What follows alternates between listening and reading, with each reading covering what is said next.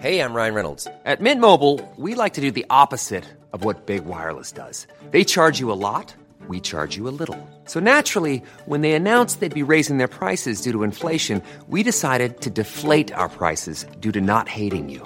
That's right. We're cutting the price of Mint Unlimited from $30 a month to just $15 a month. Give it a try at mintmobile.com/switch. $45 up front for 3 months plus taxes and fees. Promo rate for new customers for limited time. Unlimited more than 40 gigabytes per month. Slows full terms at mintmobile.com.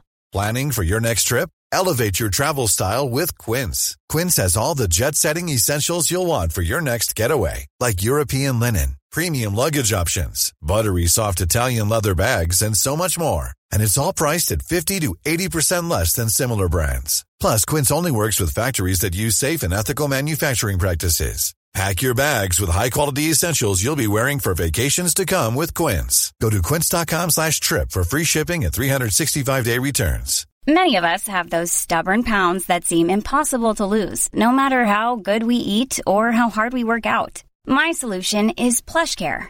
PlushCare is a leading telehealth provider with doctors who are there for you day and night to partner with you in your weight loss journey. They can prescribe FDA-approved weight loss medications like Wegovy and Zepbound for those who qualify. Plus, they accept most insurance plans. To get started, visit plushcare.com/weightloss. That's plushcare.com/weightloss.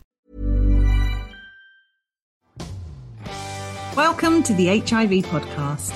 Each week, we focus on a person, historical event, or pop culture moment linked to HIV and explore the story of what actually happened. I'm Sarah. And I'm Jess, and between us we've been working in the field of HIV for 40 years. Our aim is to get as many people as possible HIV educated. Our mini-series focuses on people who recklessly transmit HIV, but we need some balance here because we don't want people to be fearful of those living with the virus. There are approximately 37 million HIV positive people in the world, and we've featured less than 20. We don't want anyone to be under the illusion that recklessly or intentionally transmitting HIV is commonplace. It's not. HIV medication stops people living with the virus from passing it on to others. We call this being undetectable, and it's one of the reasons that HIV rates are falling and why it's so rare for people to be prosecuted. But when people do appear in court, the media attention often causes fear and stigma, so our series is about setting the record straight. I was going to start it by doing the crime voice. Oh my God. I was going to go, in a town near Slough, but that is a town. I shouldn't try. But welcome to our very exciting mini crime series. Hello. I'm so excited. I've lost the ability to speak because it's warm. Oh, it's too warm. Too warm. Are you melting? I'm not too bad today, so we should explain. We're in the middle of a heat wave, aren't we? Oh, yes. And for us, obviously, we're in England. So any kind of weather that deviates just by a few degrees, either hot or cold, that's the entire country just shut down. Yeah. And everybody loses the ability to work, including me. So good luck for you getting through this. Nothing will stop my excitement from this. You know how much I love true crime. What? I don't know what I'm trying to say. You know how much I love true crime podcasts, and now it's also coupled with HIV. What could be better? It is, yes. And it is, it's a good mini series, though I do say so myself. Some interesting kind of stories in there. So now I think it'll be good. Let's start and stop moaning about the weather. I'll never stop moaning about the weather. I feel like it's in my DNA, and it's one of my favourite things to talk about with people. So British. Never happy. Don't you find? I feel like it's like a comfort thing as well. The guy at my local shop, all we chat about together is the weather, and I enjoy it. Any other chat gets a bit awkward and you don't know what to say, but we spend all of our time discussing the weather that day, also what the weather was the day before, and what the rest of the week will bring. Yeah, no, I think everyone does that. It's your go-to, isn't it? It's when I see my neighbours, that's always the first thing. It's always warm today, or it's clouded over. That and talking about the bins when bin day is. You know, bin day's moved to a different day of the week. Massive source of conversation. Do your bin men come early when it's hot? No, they always come early anyway, so it's always 6:30 in the morning. Oh, wow, really? Yeah. So no matter what the weather, there's no lie-ins on a Tuesday morning in our house. Gosh, there's not, is there? So our council send an alert out saying the bin men are going to be coming really early. Absolutely fair enough, because it's so hot. Then they're going to finish early. So, yeah, there's always that panic of, have they been? Are they coming? You know, that kind of thing. Checking other people's bins. But yeah. Yes. See, we have a neighbour down our road. He is always the first one to put the bins out, and everybody else puts their bins out according to him. Imagine the pressure. Does he do it night before or morning of? So the night before, if his bin's gone out, everyone else's goes out. It's like a parade. If his bin hasn't gone out, then what you'll find is other people will bring their bins down the drive and then just look around really confused. So it's not bin, and that's another source of conversation. It's not bin day. Oh, he hasn't put. I don't know his name either. That's all. I just know number 28. That's amazing. 28's bin's not out. What's going on? Another really British thing. We had letters round about that. Someone in our area had obviously complained, and so everybody in the whole area got a letter about you can only put your bin out after 7 p.m. the night before or before 7 a.m. I mean, it was ridiculous. These time. You're like, who is telling me about when to put a bin out? That's madness. Isn't it? Imagine the time wasting that was. Imagine that, the paper that went into sending that out. No. You need a number 28. He'll let you know when to put your bin out and when not to. Yeah, that's what every street should have someone appointed to start the bin parade. Absolutely. Absolute godsend. Anyway, I could talk about bins all day, but we probably should get back to HIV and crime. So what kind of crime are we talking about today? Yes, we need to be more specific, don't we?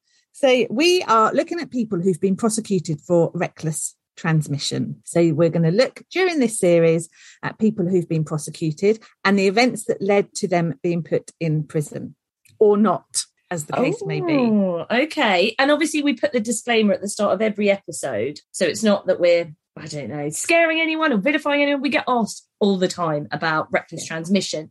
And so for us, actually, we felt that it was something that really we needed to look into and it needed to have its own little series. Definitely. And I think every time HIV transmission cases are featured in the press, we get worried calls from service users thinking they're all going to be prosecuted, you know, regardless of whether they've used protection, whether they're undetectable, sometimes regardless of whether they've even actually had sex. So in a way, this is for them to kind of put their minds at rest and also to educate us as well, because it is quite complex, this kind of area of law. So we will be learning as we're podcasting. So what we're going to start with is we're actually going to look at kind of what reckless and intentional transmission is. So if we can put that into context, then we can look at people in more detail, specific people who've broken the law and understand kind of how it got to that point. Right, so how it got to the point of it being in court and a prosecution. Yeah, this is it. And like you're saying, these are things that you and I also need to know.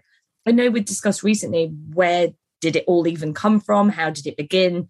It's not just someone walked into Parliament one day and said, right, this is a new law. So I am excited and on tenterhooks. Are you really? Look how closely I'm leaning forward. Okay, we should point out everything we reference is for the UK. If you live in another country, the same laws may not apply. And in one of the episodes, we will look at what happens in other countries around this as well.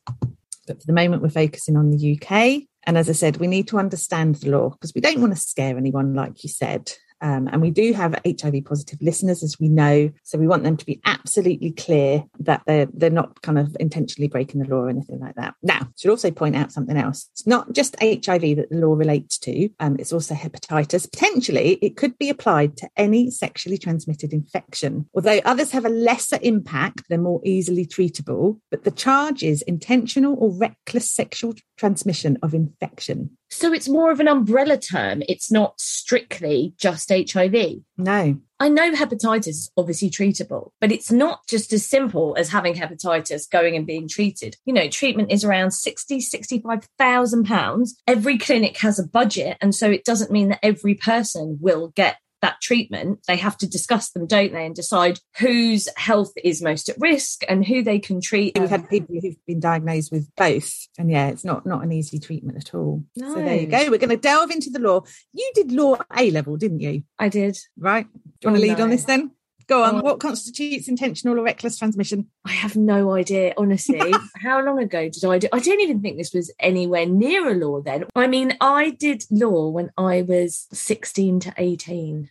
So that, I mean, I'm 40. Quite a long time ago. Okay, well, that's fair enough because I don't think it was around when you were young. And it's lucky that the National AIDS Trust have produced lots of information around this, which we are using as our primary source of reference. So don't worry, don't have to be a little legal. Pro bono, I can just throw in legal words if you want every now and again. Brilliant.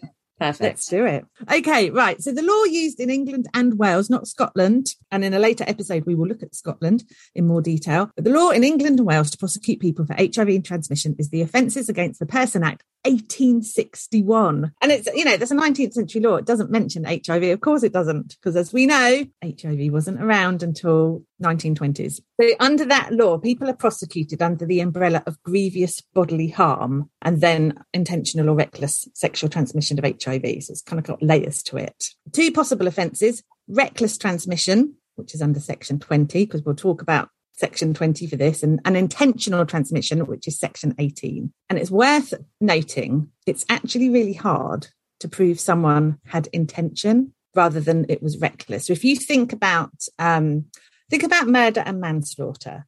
So murder's based on the intention to kill someone, isn't it? Did they go carrying a weapon? Was it a planned meeting? Could it be proved beyond reasonable doubt they wanted to kill that person? And manslaughter is charged, if you can't prove intent. So, maybe a fight got out of hand, for example. So reckless or intentional transmission is similar. Did they intend to affect that person? How do you prove that sex, which is often spontaneous, how do you prove someone planned to have sex?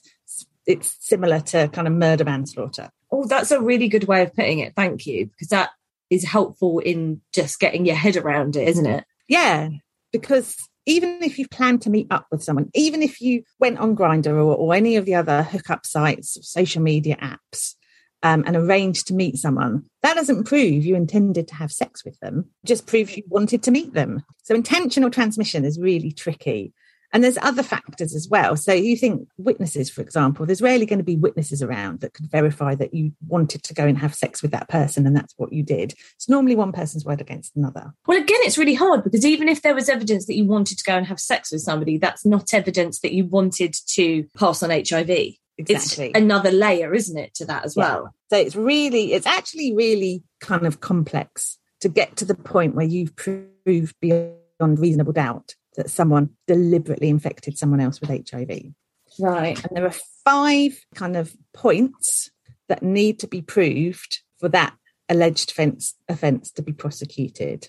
Okay, so you have to prove that the person knew that they had HIV. You have to prove that they understood how HIV is transmitted. You have to prove that they had sex with someone who didn't know they had HIV. You have to prove that they had sex without a condom, and you have to prove that they transmitted HIV to that person. Now, obviously, 3 of those are simple, aren't they? It's relatively easy to prove that someone knew they had HIV and that they understood how it was transmitted and that they actually transmitted it to another person. Those aren't as in dispute. But how do you prove that they had sex with someone who didn't know they had HIV? If they're saying, I told them, and the other person is saying they didn't, it's one person's word against another. And then you have to prove that they had sex without a condom. Again, it's one person's word against another, isn't it?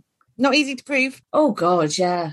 Sorry, my mind's just like, so many questions. So all of this will help when we do our next episode and we're looking at a case of someone who was prosecuted. All of this background context will help, because to get to that point and hopefully reassure some of the people who are listening who might be worried that they could be in this situation, it's really difficult to prove. And is it the Crown Prosecution Service have to pull a whole lot of information together? Yeah, so I was going to ask, the burden of proof. So like in rape, the burden of proof changed, didn't it? It used to be if I had been assaulted, I would have to prove that I had been assaulted, and then the burden of proof shifted. This is my law knowledge. This is what I'm pulling out for you. And it shifted so that if I had been accused of assaulting somebody, I would have to prove that I didn't. So do we know which way round the burden of proof is on this? Yes. As we go through this series, you will see how the burden of proof has changed. Oh, interesting. Yes. So in the early days, it was very, very different to how it is now. But that's because they have never had scenarios like this before. No case law they could refer to. So we'll follow the journey of how the case law changed as more cases came to court. Now, I've got some questions. I'm going to test you on these. Look at me putting you on the spot on the hottest day in forever. Since records began. Since records began, yes. Okay. So these are questions that we're going to give answers to, but the questions that have kind of come from service users over the years, really. So the first one is, am I guilty of reckless HIV transmission if I didn't know myself I had HIV? Hard no. Very good.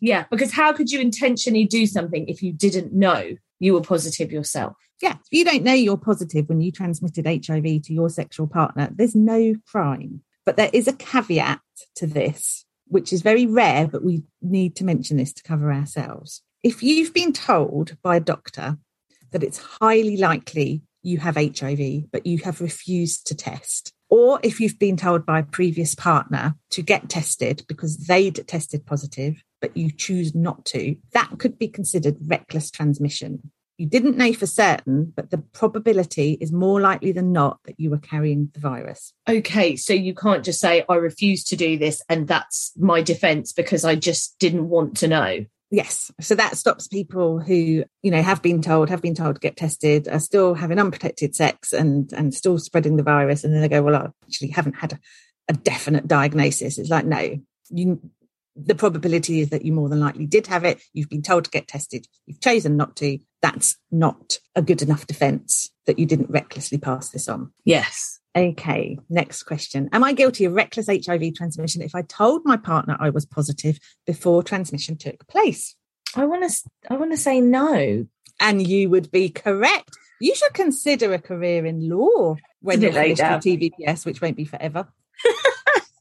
Maybe as a secondary career, because we're all going to need them because the cost of living is so high now.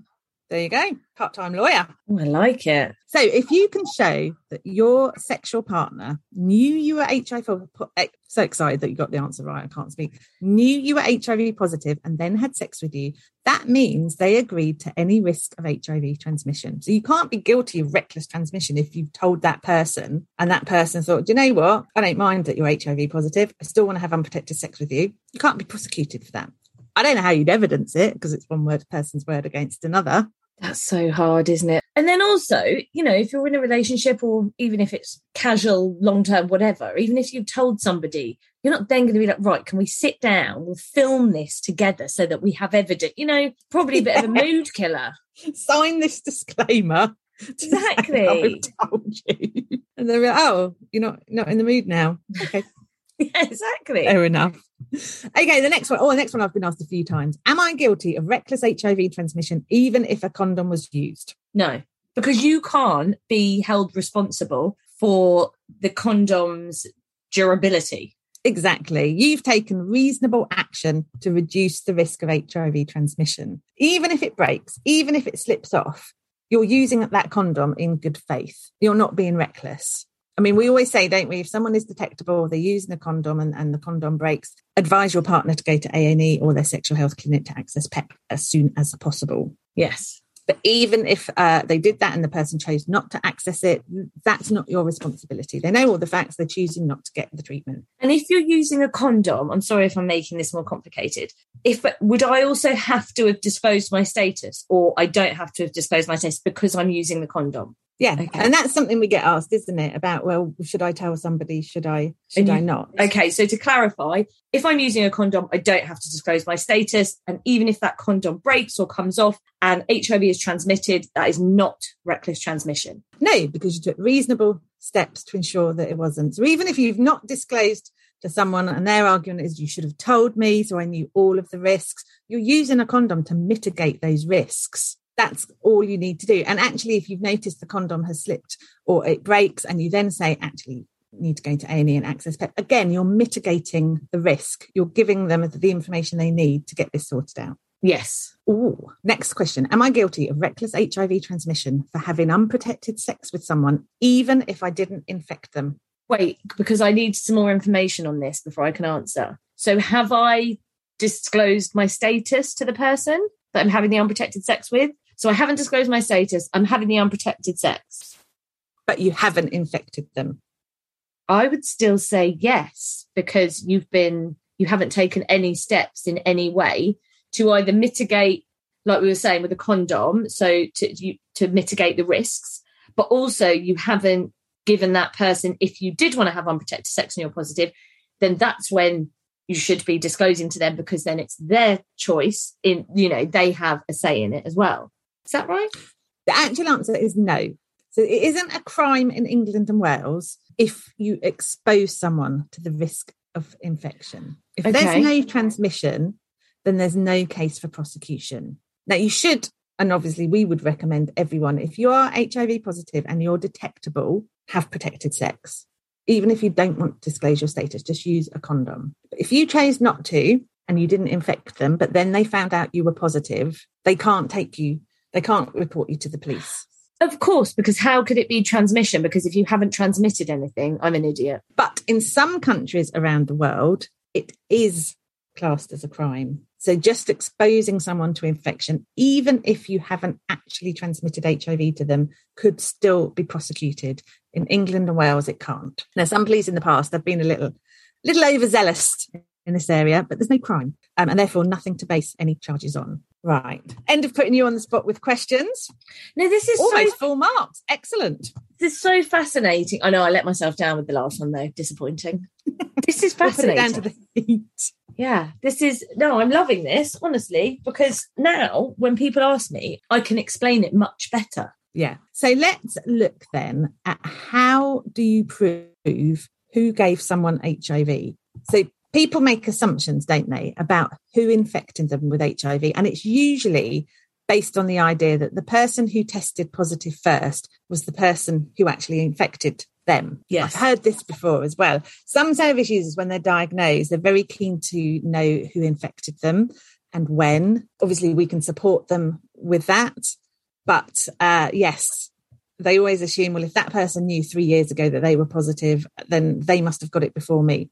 It's not necessarily the case. And sometimes it's possible that the person who complains to the police after testing HIV positive has in fact infected the person they're accusing. But how would you ever know? Well, we can have a look at that, because whenever anybody goes to the police to report that somebody's infected them with the HIV, the police have to be certain that that is definitely the case. So it has to be beyond reasonable doubt that that happened and that it wasn't the other way round. And then you get someone kind of wanted to put a counter charge and it all gets very complicated. So we need to look at how they prove who infected who. Are you ready? Are you ready for the science? Oh, I didn't warn you there was science. There's no science glasses. I don't have any glasses right here with me.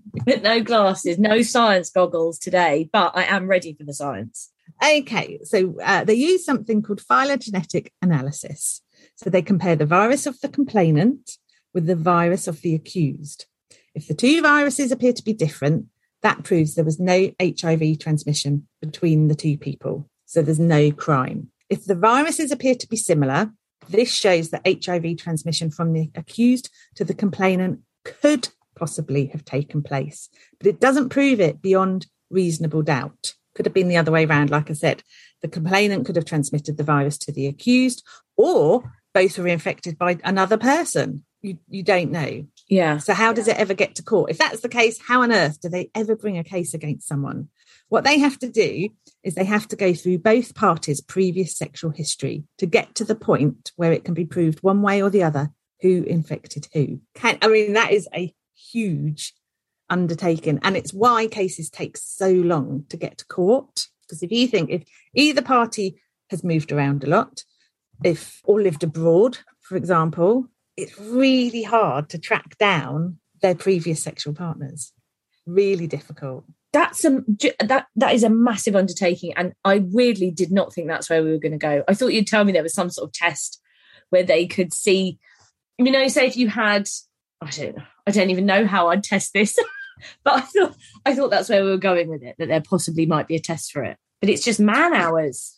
And that's exactly right. It is man hours. I think it's evolved over the years as we've learnt more about the virus, I would say. But there's still a lot of work that needs to go into proving this one way or the other. And yes, you can identify different strains of HIV, but you've still got the burden of proof. Even if two people have a very similar strain, how can you eliminate the fact that someone might have had sex with someone else who also had that strain? It's quite difficult to prove it to the point that a judge or a jury would have no doubt that this has happened.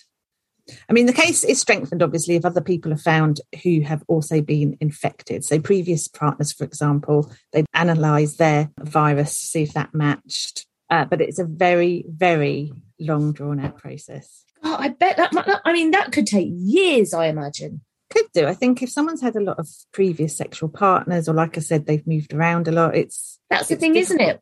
What if you were travelling? You know, you spent the last couple of years travelling around the world. My goodness. Yeah, it'd be difficult. And also you're reliant on that person giving you the correct information, or in some cases, even remembering which people that they've slept with. It's a little bit like the episode, you know, Reclaim Dugas, where they said he was patient zero because he could remember everyone he had slept with and the others couldn't.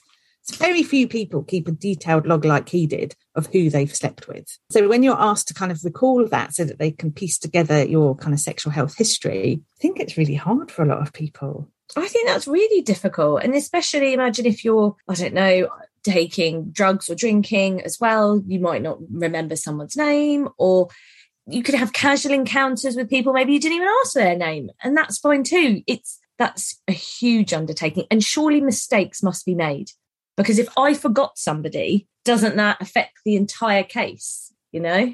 Yeah, it absolutely could do. It's why when cases are brought to court, it is rarely based on just one person's accusations. If you've got more than one person saying the same thing about the accused, so more than one person saying that they've been infected, it's obviously going to strengthen your case.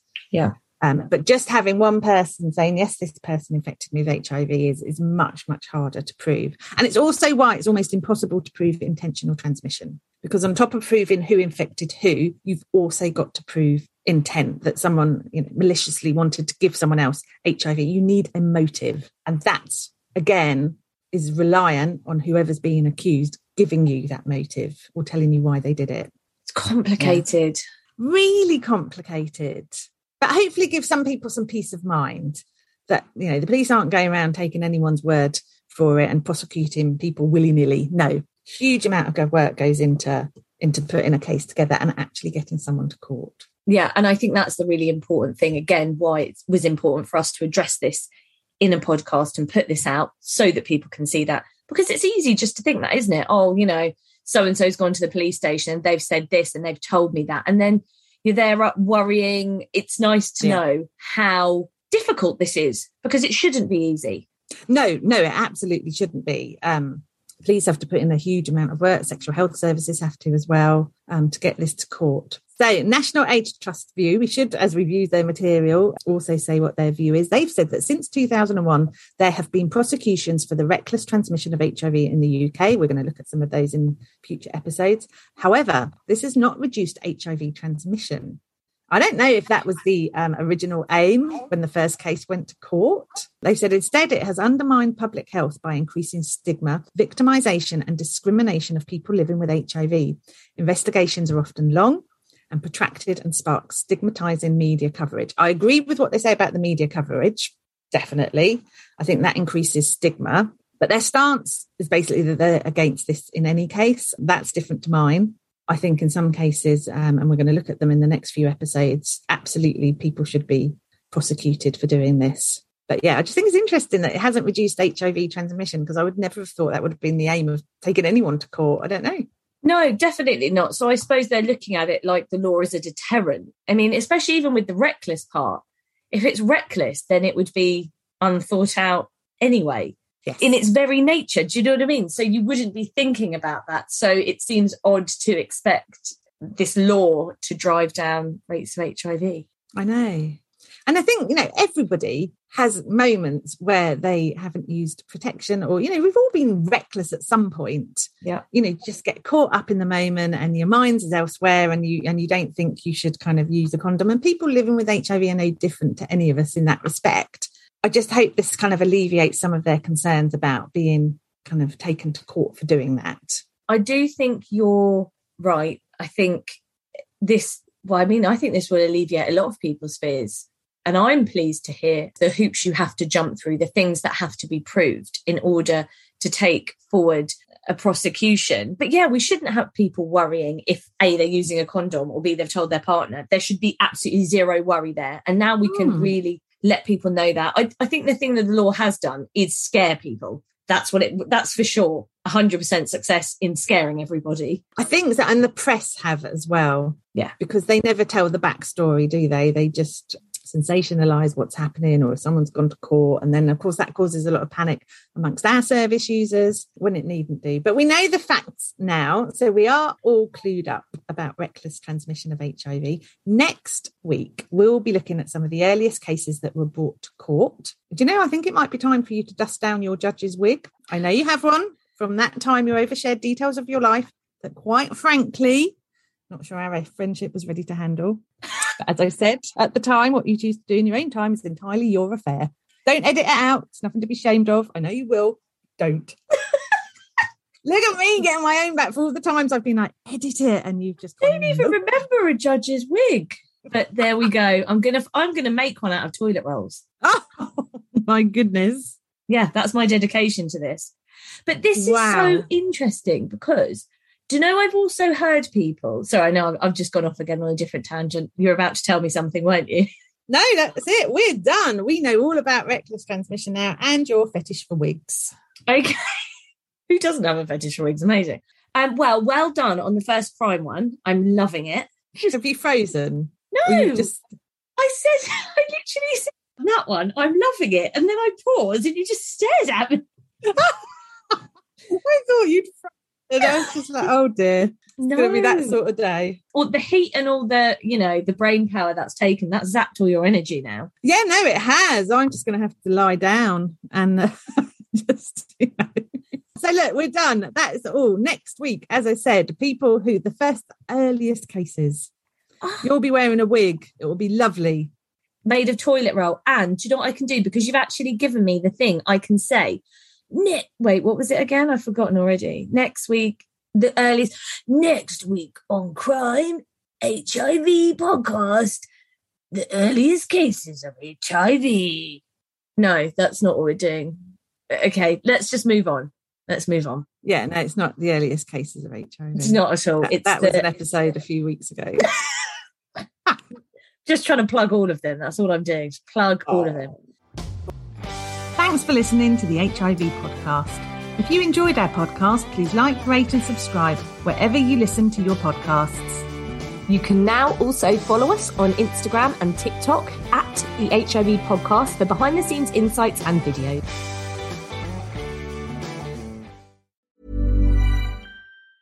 Planning for your next trip? Elevate your travel style with Quince. Quince has all the jet-setting essentials you'll want for your next getaway, like European linen, premium luggage options, buttery soft Italian leather bags, and so much more. And it's all priced at 50 to 80% less than similar brands. Plus, Quince only works with factories that use safe and ethical manufacturing practices. Pack your bags with high-quality essentials you'll be wearing for vacations to come with Quince. Go to quince.com/trip for free shipping and 365-day returns.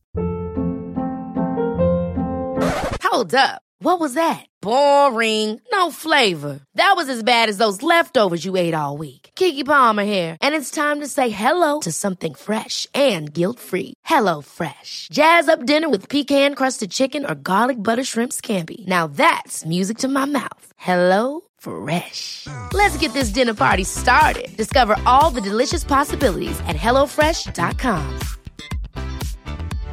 How would you like to look 5 years younger? In a clinical study, people that had volume added with Juvederm Voluma XC in the cheeks perceived themselves as looking 5 years younger at 6 months after treatment. Look younger, feel like you. Add volume for lift and contour in the cheeks with Juvederm Voluma XC. Reverse signs of aging by adding volume to smooth laugh lines with Juvederm Volure XC. For important safety information and to find a licensed specialist, visit Juvederm.com. That's JUVEDERM.com. Not for people with severe allergic reactions, allergies to lidocaine, or the proteins used in Juvederm. Common side effects include injection site redness, swelling, pain, tenderness, firmness, lumps, bumps, bruising, discoloration, or itching. There's a risk of unintentional injection into a blood vessel, which can cause vision abnormalities, blindness, stroke, temporary scabs, or scarring. Talk to a licensed specialist to find out if it's right for you.